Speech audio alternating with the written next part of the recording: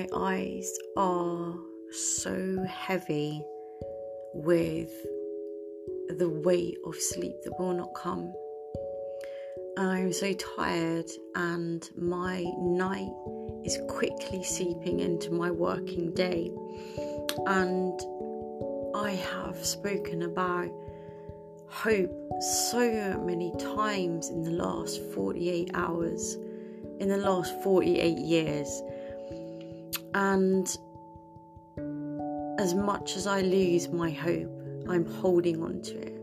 And my job is to reinforce hope, because so many children need it, so many humans need it. But this hope is for the specific. And the eyes of hope at the moment are shuttered. And in the best of our times, it is so hard to believe in something greater than that which our eyes can see. And I get that. But at this moment in history, in all of our history, and in the specific history of this moment, to hope feels like some sort of dangerous, wild-eyed treason against reality. To dream feels like a folly we cannot afford to indulge in. And so, like thick upholstery-style curtains set against the cold of winter, our eyelids have fallen shut to all but the stark conditions unfolding around us.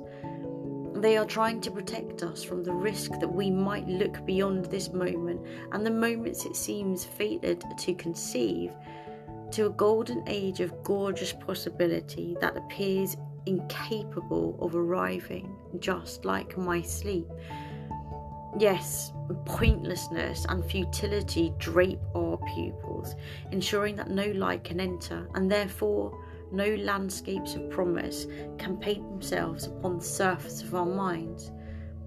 You see, without hope, we are left only with the unravelling of this present moment and the horrors that seem to be multiplying like maggots feasting on a dead body. Are we all to be among the vermin delicacies consumed by the scavengers? Or will we dare to rend the veil between where we are now and the realm of promise so cleverly disguised by the madman at the helm? Don't answer that. I'm here in this moment of the early hours to tell you that the future belongs to the dreamers. We are the only ones who can possess it for anything more noble than a chain upon the very liberty that makes us all human. We must stand not just in hope right now, but as hope of this age, armed with purpose and passion that outstrips the ravenous voices of doubt. All the doubters. Those voices come like sirens in the night to me, and they call us towards the rocks of failure where devastation is coming to consume us. We cannot afford to listen to that. We cannot afford to give up or give in, for the only treason we are about to commit is the kind we perpetuate as violence against our own calling. But these siren songs, they are not the only sound dancing upon the wind.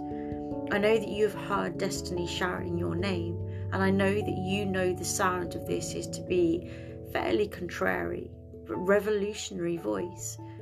And be honest, your heart is still alive and it is aching to answer this call, just as surely as it is awake with the terror that says there is no fucking point.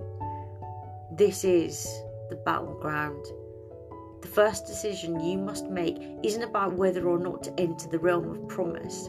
The crossroads at which you stand in this moment, made of these two contrary voices. One hails you as the hero, and the other tempts you to take up residence in the faithless, festering world, to be subsumed right in it, to be absorbed by the sameness that wants to destroy all of diversity, kill all the colours of the world, and devastate all the virtues like compassion, mercy, tenderness, and ecstatic tension.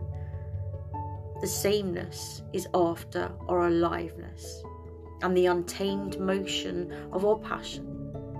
It wants to destroy not just the dreams that we have, but the dreamers who keep innovation's flames alive. And this sameness is after the future. It wants to occupy for the few and cast out the many, or worse yet, cast us into eternal servitude. Someone asked me this morning, or yesterday morning as it is now, if freedom is a feeling.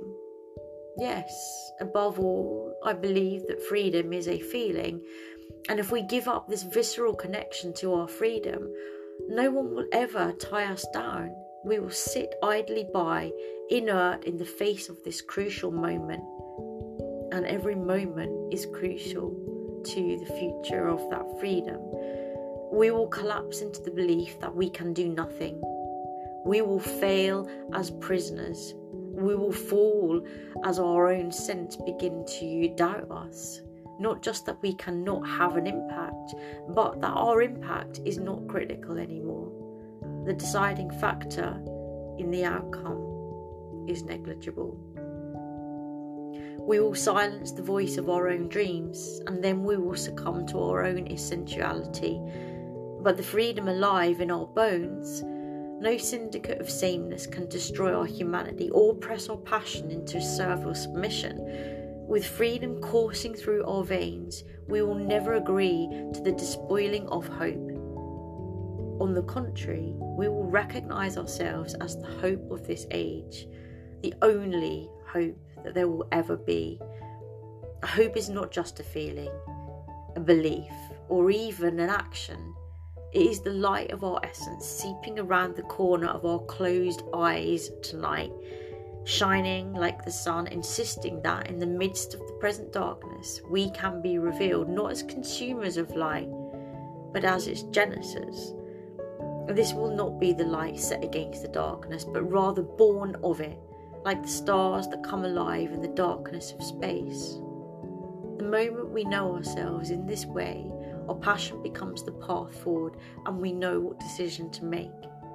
Our aliveness becomes our guide, and when we walk barefoot upon this path, naked and vulnerable to it, we will go beyond absorbing the messages history has had for us. We will come forward as history makers, and we will make the right decision.